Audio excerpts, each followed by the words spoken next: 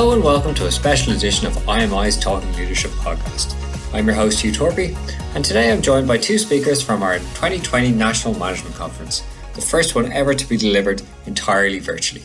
First, we talked to Callie Williams-Yost, founder and CEO of Flex Plus Strategy Group, about the present and future of flexible work practices, and spoiler alert, it doesn't just involve everyone working from home. Then we talked to Michael Jacobides, who holds the Sir Donald Gordon Chair of Entrepreneurship and Innovation at London Business School, about what businesses can do to not just survive this crisis, but learn from the lessons in the past to take a leap forward. We managed to chat while a typhoon was passing Michael overhead, but lucky our call managed to get through relatively unscathed. So, I hope you enjoy the show. So, Callie, I always start by asking my guests to give me their sort of theory of the case on the subject we're talking about. So what's your theory of the case when it comes to flexible working and flexible work cultures? Well, Hugh, my theory of the case when it comes to flexible working and flexible work cultures is that when culture-based flexible and remote work are part of your operating model, you unlock new levels of performance, engagement, and well-being that would otherwise be lost. And that is actually not just a theory, that is a fact. So tell me the evidence. Where's the evidence for the benefits of creating a truly flexible work culture? Because I do think about it from the other side. I wonder, is at a management level, is it all about consistency and planning? So inflexible will help you with the planning. So where's the benefit of going that fully flexible work culture?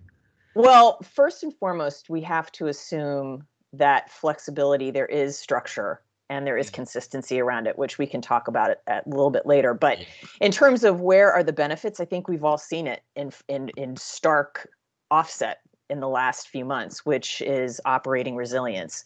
Those organizations with flexible work cultures were able to pivot much more quickly and much more seamlessly when the pandemic hit than those that were not. So just right there, you were able to continue to operate in a way that you were not if you did not have flexibility as part of the way that you operated already.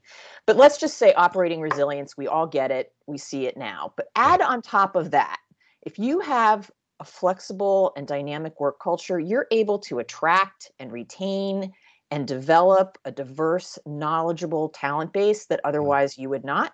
Then add on top of that, being able to optimize the way you use your workspace and the way you use your technology.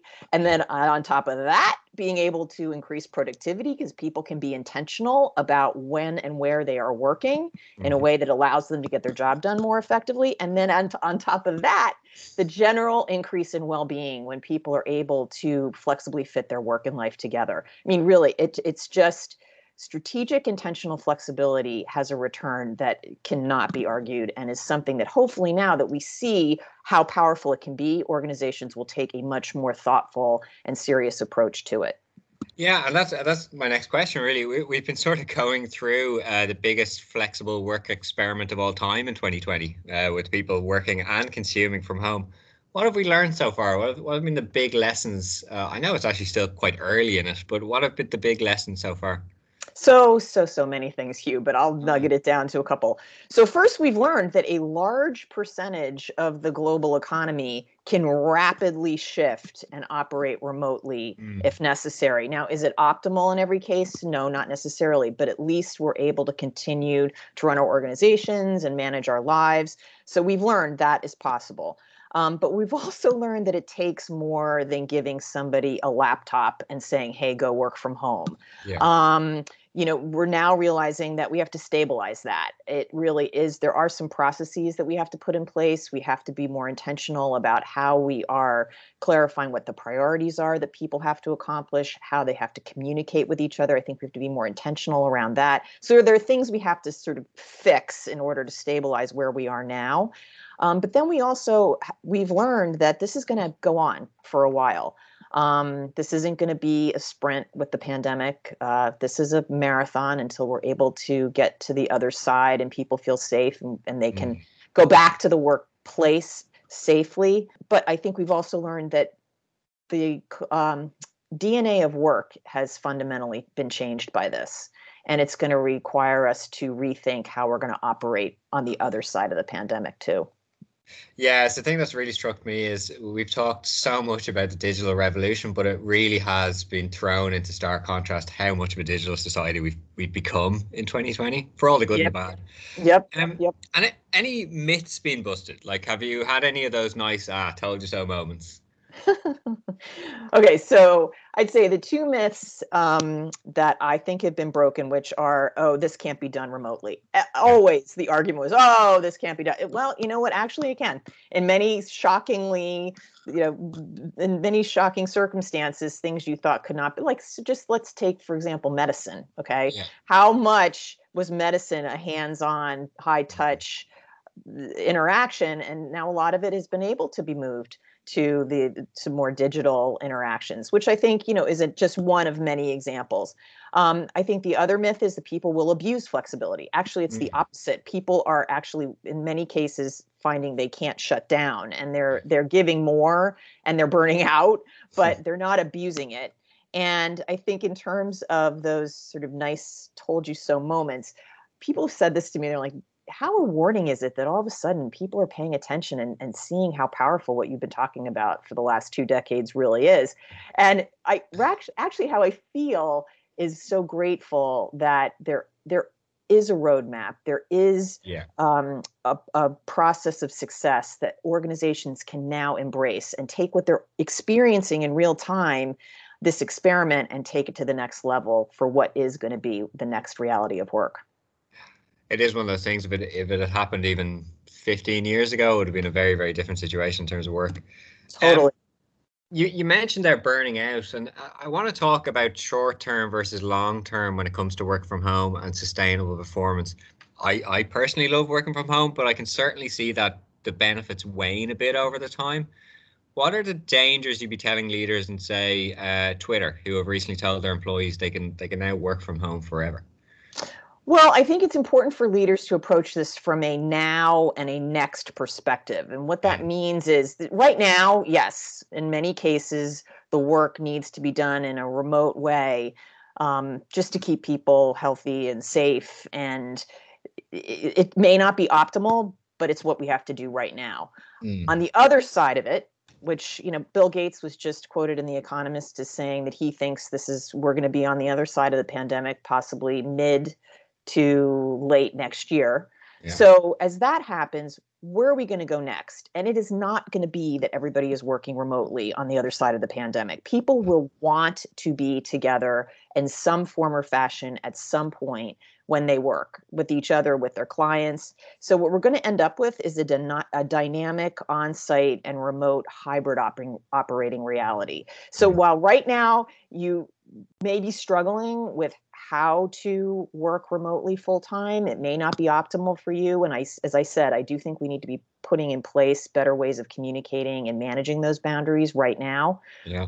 Ultimately, that's not going to be where we go. And I think what Twitter is saying, and I think it was misunderstood perhaps, is that right now, and I think you see this with a lot of the tech companies that are just saying, we're going to be remote through the mid to end of next year. They're Mm. just trying to put some structure around what's happening now and allow people to plan. I Yeah. think on the other side of it, you're going to see this hybrid on-site remote reality, even with those organizations. In fact, Facebook just bought a huge amount of real estate in New York City, having also announced that 50% of their workforce is going to be remote in 10 years. So they're already signaling it's not going to be just remote or just on site. It really is going to be this dynamic hybrid model.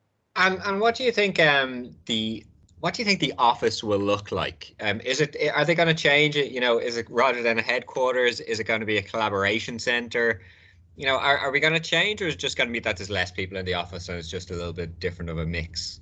No, I think what we're going to have is workspace is going to become a tool, a resource for executing the work. And it's going to be a combination of on-site spaces. There could still be a headquarters, but it'll probably be a different type of headquarters. It will be more of a collaborative space where you come together for particular reasons. There probably will be maybe more satellite offices, where on-site offices, but there will also be you will work remotely. whether it's at your client site or whether it's in your home or whether it's in a drop down space somewhere, collaborative space somewhere. And also virtual is going to be a workspace. So it's going to be kind of this dynamic combination of spaces where we can work. It's going to be driven by what we're doing. So based on the task, we're going to determine how, when, and where it is done best. That's ultimately what I think the workplace is going to look like. We're trying to get here to what the post-pandemic new normal will be. Is there any examples that you can think of in 2019 you'd say, actually, that might be quite close to what it would look like?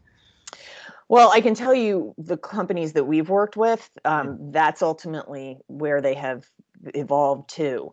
And every organization is going to be different, obviously, based upon the type of work that people do. Yeah. But it is a combination of sort of how, when, and where you are working. So it's all based on a consistent planning, coordination, and execution model. So that's the consistency.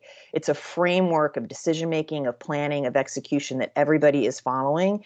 And that's what we call high performance flexibility. So you're always, again, starting off with what it is you're trying to get done. And then everybody knows how to work together and it's in a partnership model to determine how, when, and where it's done best. So for example, sometimes based on whatever you're trying to get done, you will have a portion of it happening on site together. You will have maybe a portion of it happening, some of you on site, some of you remote, some of you at the client site.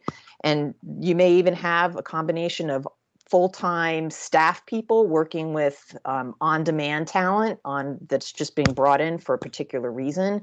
It's a very dynamic, flexible way of working that's driven by the work. And then that determines how, when, and where it's done best. Super. Let's talk the practicalities. You mentioned there how to get it done. So figuring out how to get to that place.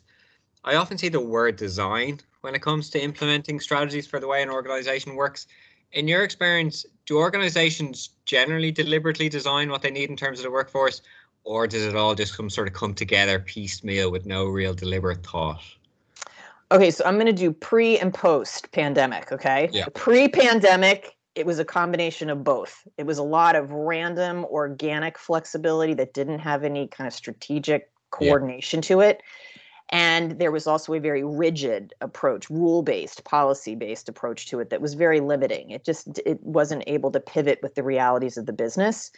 Post-pandemic, there is a way to be coordinated and intentional about building a flexible work culture that puts that framework of decision-making and coordination and planning and execution in place that allows for the way work is done to pivot with the realities of the business, but puts enough process in place that you can target it and it can be strategic and intentional.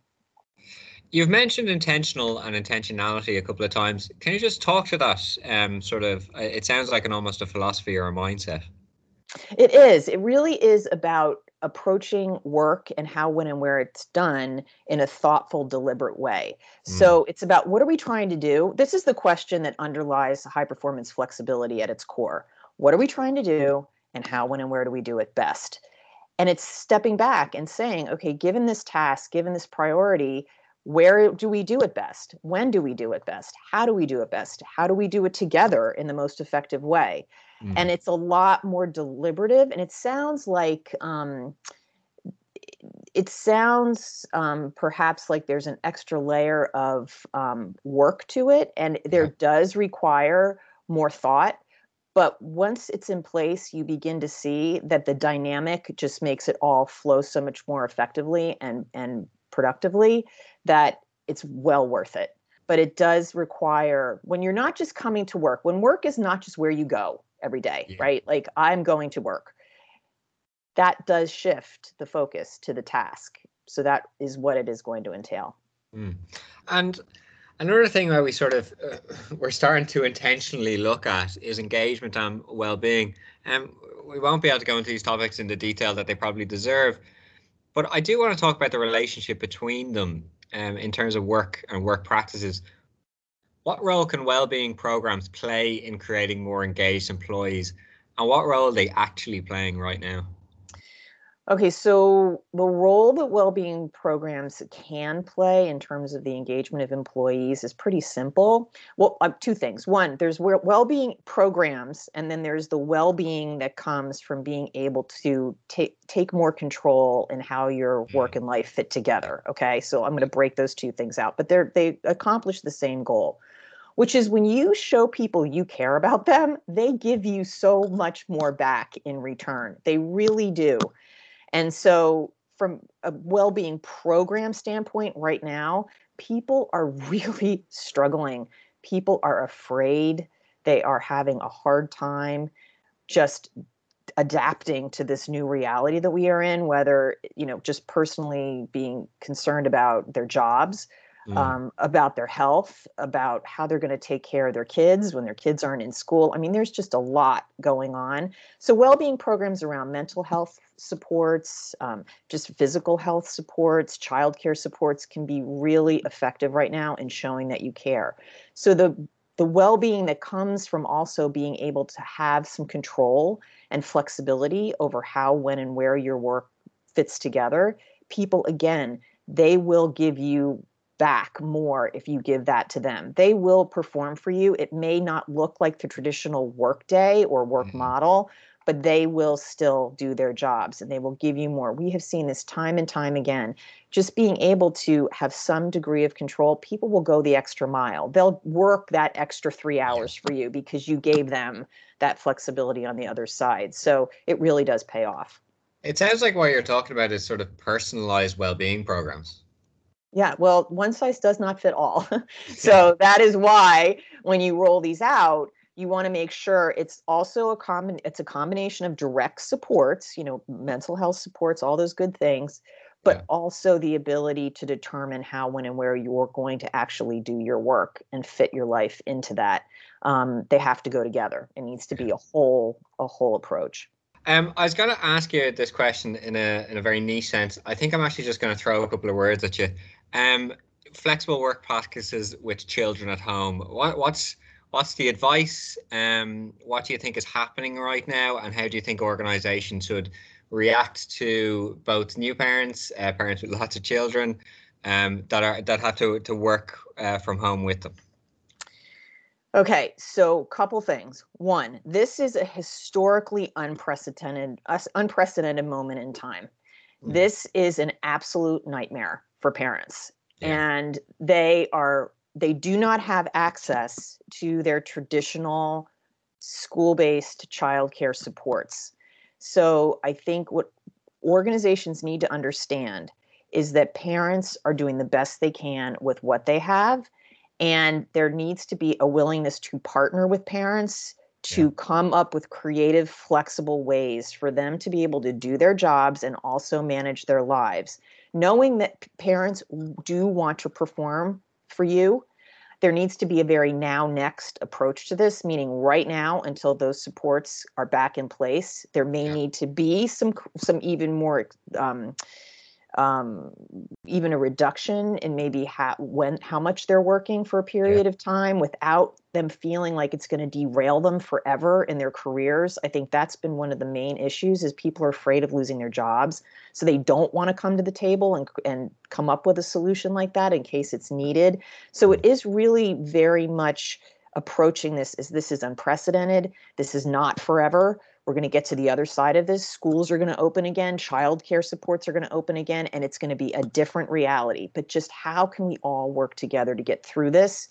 And that also understands that people who don't have children may also need that some creative flexibility as well. And I think if we open that conversation up to those that don't have children, but also may need that, it'll reduce some of this friction that maybe be happening right now between parents and non-parents who feel like they're not being supported. Just let's look at this as an unprecedented time. And how do we partner to come up with creative win-win solutions for parents, individuals, and the business? So it's very much sort of line manager to employee conversation, sort of directed overall generally by the CEO and leadership team.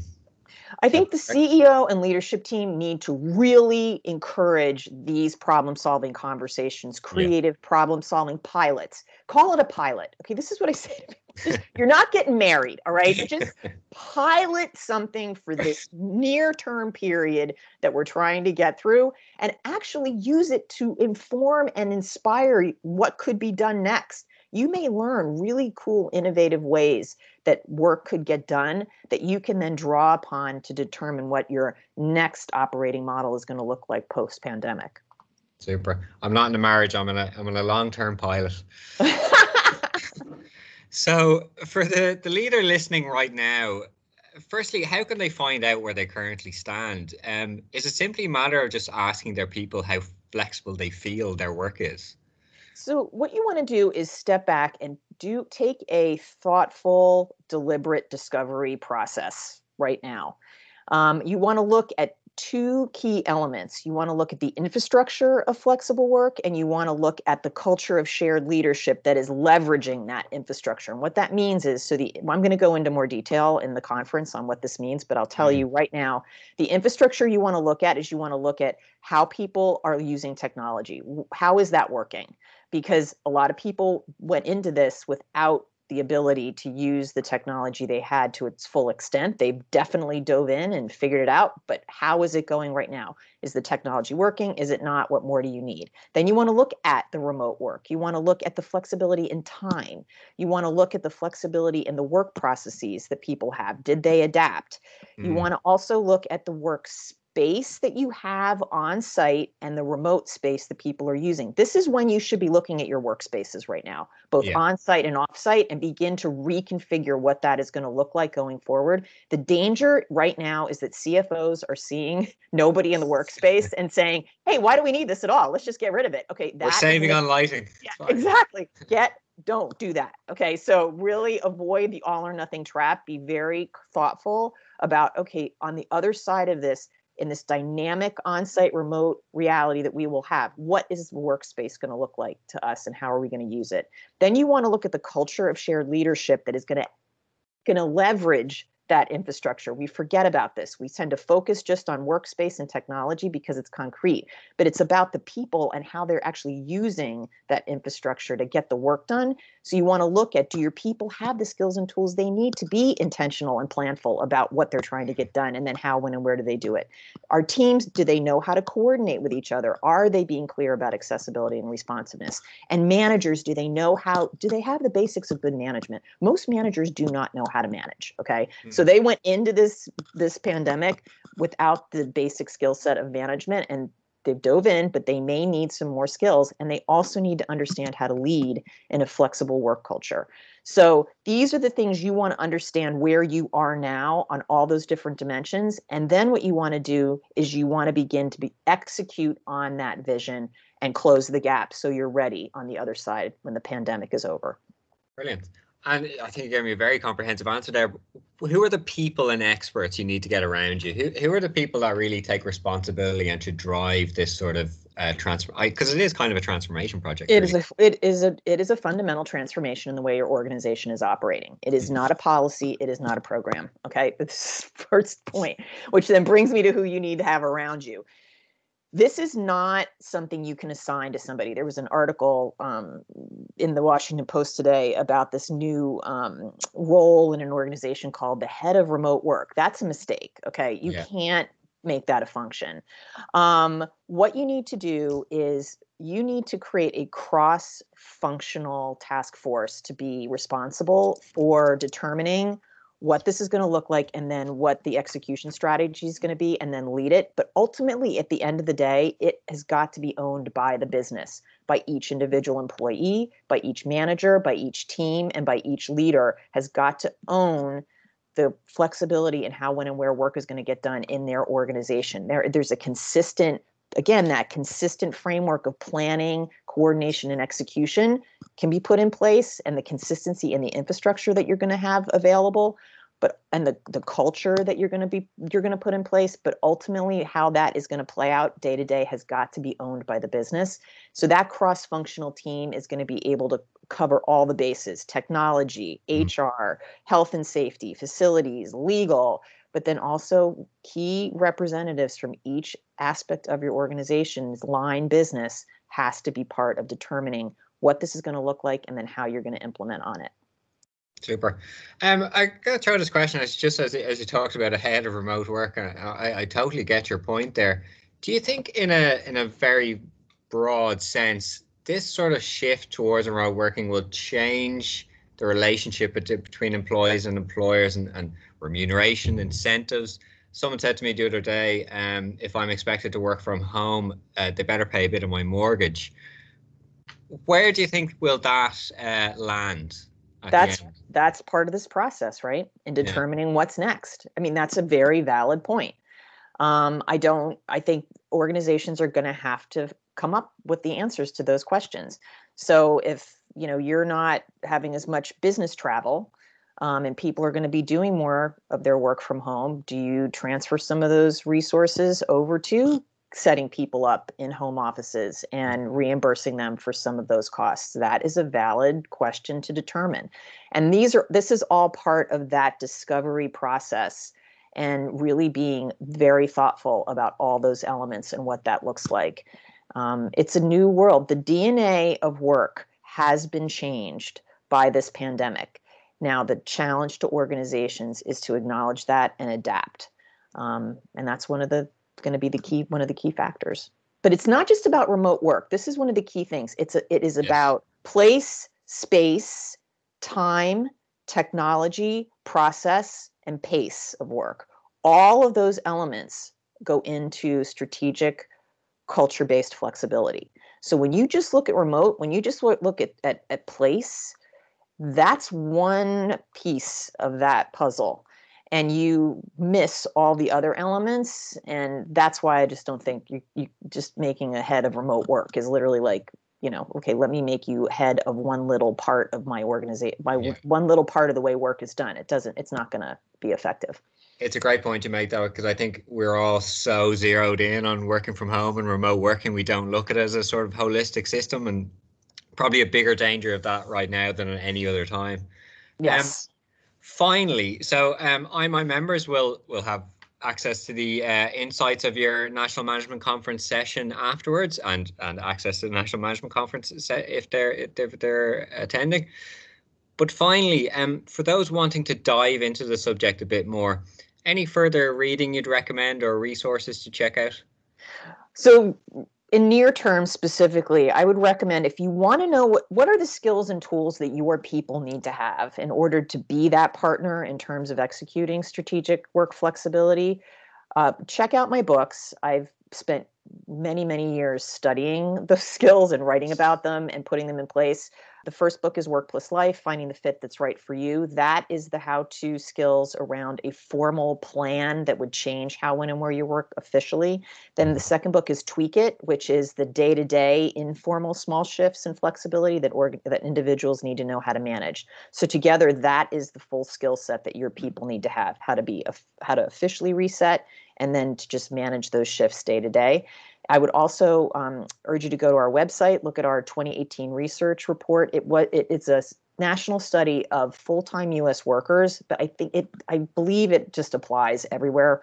And you can see really how training and guidance around flexibility really does significantly increase productivity, coordination, and communication across teams. So you can begin to see the data behind why now it's not just once you figure out where you want to go in this next phase, it really is going to take training and guidance of all levels of your people. And it really does make a difference. So begin to see why that is worthwhile. And you see the data in that study. Super, that's fantastic. Callie, really, really look forward to your session at the National Management Conference, and thanks so much for being on the show. Thank you, Hugh. I'm looking forward to meeting with everybody in September as well. Michael, hello and welcome. I'd like to start with your session at the National Management Conference. What's your theory of the case? What's that through line that you'll be speaking about?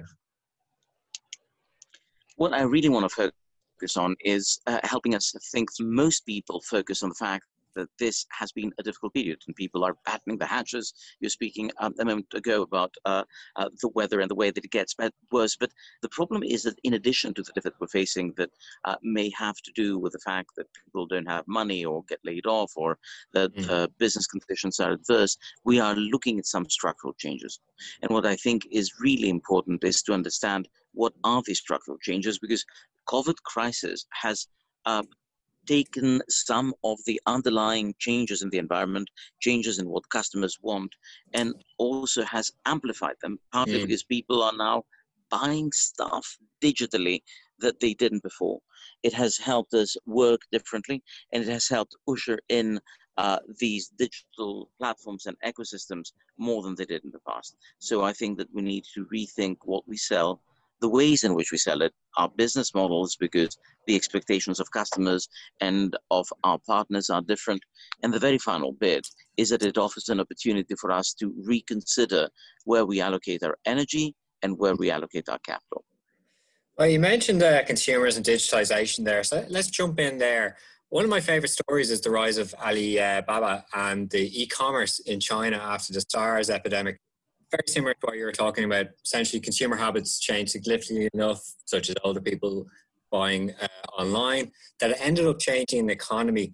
Do you think that's going to be what's going to happen here, or what do you think is going to be the big shift that COVID will bring about in that sort of medium to long term? I think that this is a great analogy. I think that we're in for an even bigger structural change. And the reason is that we have had to have a prolonged period of changing our habits. You know, if you look at studies that look at how long it takes you to form a new habit, it's an average of 66 days. So we have seen now something which is forced and much longer, which means that we're now revisiting the ways that we consume. Perhaps we don't like it at first, but it gets under the skin. It becomes part of our muscle memory in terms of the way that we buy things. And I think that as we are starting to contemplate changing our habit in ways that before you wouldn't have done, you get new opportunities. I think that we're also seeing a greater openness. The regulators are being more interested in things that relate to digital delivery of healthcare. And I think that we all are becoming dependent on digital distribution in new ways. So I absolutely think that this is going to be both an area of challenge, because some of the existing businesses will find it harder to do things, and an area of opportunity, in as much as there are new opportunities to embed yourselves in different ways of distributing and of producing. And you need to take a strategic look and move out of the areas of opportunities and strengthen your position in areas of strength. Yeah, and digitization, it's one of those words, it would probably turn off a lot of people because they've seen it in every session at every conference for the last 2 decades. But is this finally it now? You know, you see a lot of good arguments made that the Black Death led to workers' rights and the rise of the middle class. Spanish flu accelerated the move towards socialized medicine. Has COVID done the same for digital technologies, where it's just gone from, not from A to B, but from A to Z? Well, if you look at change, and for the people that studies change, we know that what looks like sudden and episodic change is really the culmination of a number of processes for a longer period of time, accentuated by some tipping. And I think that we've done a lot of the pre-work. So lots of the teething problem of getting new technologies, of finding systems that can interoperate, of having computers that can exchange data in formats that can be easily understood, and then finding the technologies that make them simple enough for you and I to be holding them in their hands. The device from which I'm speaking now, a phone that a few years ago would have been unthinkable in terms of what it can do. And what we're now seeing is that as this is being completed, the opportunities are becoming amplified precisely because of the customer acceptance of doing things digitally is finally there. I think that that was the final piece. And I think that the more people say, hey, I like all of this solution provision, the more you see these changes when you look them from a distance. Yesterday, I was in a virtual panel of Haier, one of the big Chinese manufacturers, a company that owns General Electric white appliances and Candy, among others. And there was a gentleman who was presenting part of their Internet of Clothing. And their Internet of Clothing consists of the triple wing bird and the balcony scenario. That sounds totally bonkers, but basically they are creating ways of connecting your wardrobe with the different types of machines that the Chinese have, with minute spaces that they have to be able to go out, which are their balconies. And they're trying to think about how different companies are competing for the orchestration of the value propositions in delimited spaces like their balconies. They want to manage the connections that you have between your devices and in terms of the different clothes in your own balcony. Now, that sounds absolutely bonkers, but apparently it is driving the sales of machines in China for people that are living in these tight spaces. Who would have thought that your fridge ordering the milk is going to be an important strategic battle? Well, it is. Because the question with smart fridges is, who's going to be ordering our milk? We are now moving into something which seems a little bit like the Jetsons or other very 1960s sci-fi. But if you think about the stuff that you do and the support that you get and what exactly Alexa does for you, we're not that far off. So are we seeing changes? You bet. If my grandmother was alive, she would be both thrilled and I think slightly mortified.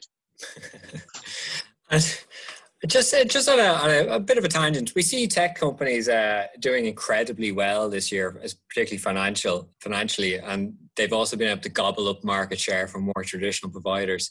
Do you think there's going to be a backlash to this? I remember in the 90s when Microsoft was nearly broken up due to their market dominance, something pretty unthinkable today. Do you think conversations like that could start to reemerge? Well, I think that we are seeing a sea change in terms of the regulatory approach. And I've also been involved in the discussion on regulation. And frankly, I started as a strategy guy, but I spent more of my time in regulation. I've been involved in crafting some of the new regulation laws and speaking with the people in the commission or in some of the people responsible for economic policy for the big technology companies. And I think that we are now moving into a new era because it is clear that some companies that have an unusual grasp over the individual customers are able to exert their muscles, and some, Apple in particular, is flexing them. And I think that Apple may have just started unleashing some serious grief because it decided to say, anyone who sits on my platform, give me 30% if the purchase is happening in app. And I think that looking at the fight between Apple and Fortnite, the makers of Epic Games, is interesting. But now you have companies like Tinder, Match.com that are going out of the woodwork saying, well, hang on a minute, these people are unfair for us. So it isn't just big tech against everyone else. It is very big tech against big tech. And I think that some of the companies that have a particular role in orchestrating these ecosystems, having locked people in behavioral ways that make it hard for them to go shop around, are creating some concerns in terms of both other businesses and those that look at consumer rights. And I can tell you, speaking with people that are in the policymaking and regulatory establishment in Europe, that there will be some action that will be taken.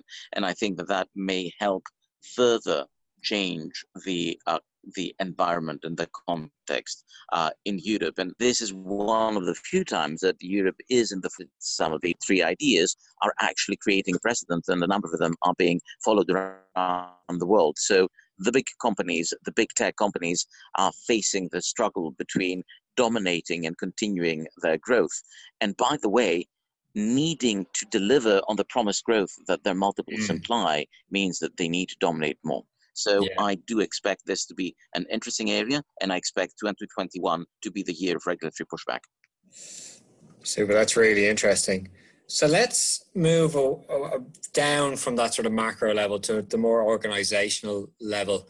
Reading your work this year, there seems to be a strong sense of urgency coming from you in terms of the traps you feel business leaders are falling into during the COVID crisis. So from your point of view, what are those big traps leaders are falling into right now?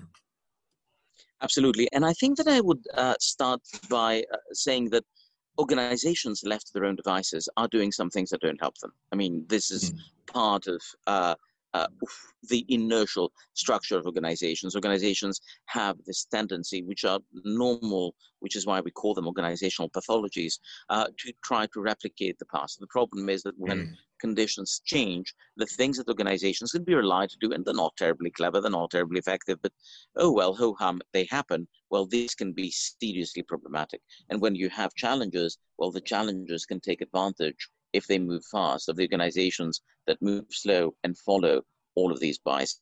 What are these? Well, part of them is that they want to keep thinking about the same customers and the same needs when things are changing. So the first set of challenges to understand what's changing and what's not, either because you're asking directly, or as your clients may not be able to be all-knowing, by looking outside, by understanding what are the changes of patterns that we can observe when we're looking not only at other sectors, but at other countries where we see the changes that exist there, at companies that are at the forefront of innovation, or perhaps at private equity firms that are looking and spending their time betting in the areas of growth and moving away from the areas that are not as exciting anymore.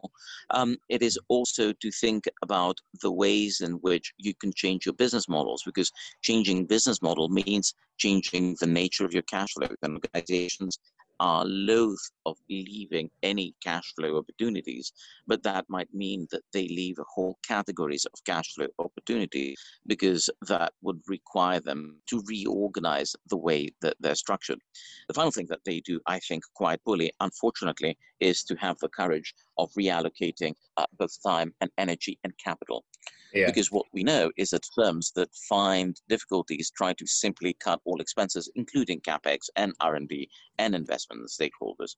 But the problem is that this is not something that helps in the long term. If you look at organizations that have been able to be successful, they are the organizations that have been able to combine the cost cutting with selective investment in growth pillars, and in thinking about how you don't just reduce the costs, but identify the areas where you need to build a position, as you have created a map of what the opportunity landscape is in terms of the strategy. And I think that this is one of the big difficulties that we've got with the organizations. And that's why we need to make sure that we don't let an organization go on autopilot, and that we don't just think about cutting costs of the one thing that is important for us to do if we move forward. And those inertia forces sort of pulling everyone towards sort of old habits. I'd imagine the other side of that, the pushing, is the change in consumer habits. So what I'm wondering for leaders is looking to see how their customers' habits have changed in their sector. Where should they start? And I say this in the context of a leader with tightening budgets, maybe less people than they had at the start of the year, and their market itself still in flux. Well, I think that the first thing that we need to do is to make sure that you are able to look outside your own organization. The problem is that we hear the stories from our own clients rather than trying to figure out where the areas of growth are. We're trying to protect the customers that that we may be losing, but the question is, other than cost, what are the new value propositions that appear to be gaining ground? What are the areas where value is being created in our sector, and perhaps whether in which we are going to offer some services that cater to a very particular set of customers. And one of the major changes that we see is the shift from companies that are serving particular products in particular areas. If you take healthcare, that you say that I only do deal with, part of the underlying infrastructure, or billing, or the drug delivery, or whatever that might be. Now we see companies that span more parts of the value chain, not all of them done themselves. Some of them they do themselves, others they rely on partnerships, for others they build ecosystems.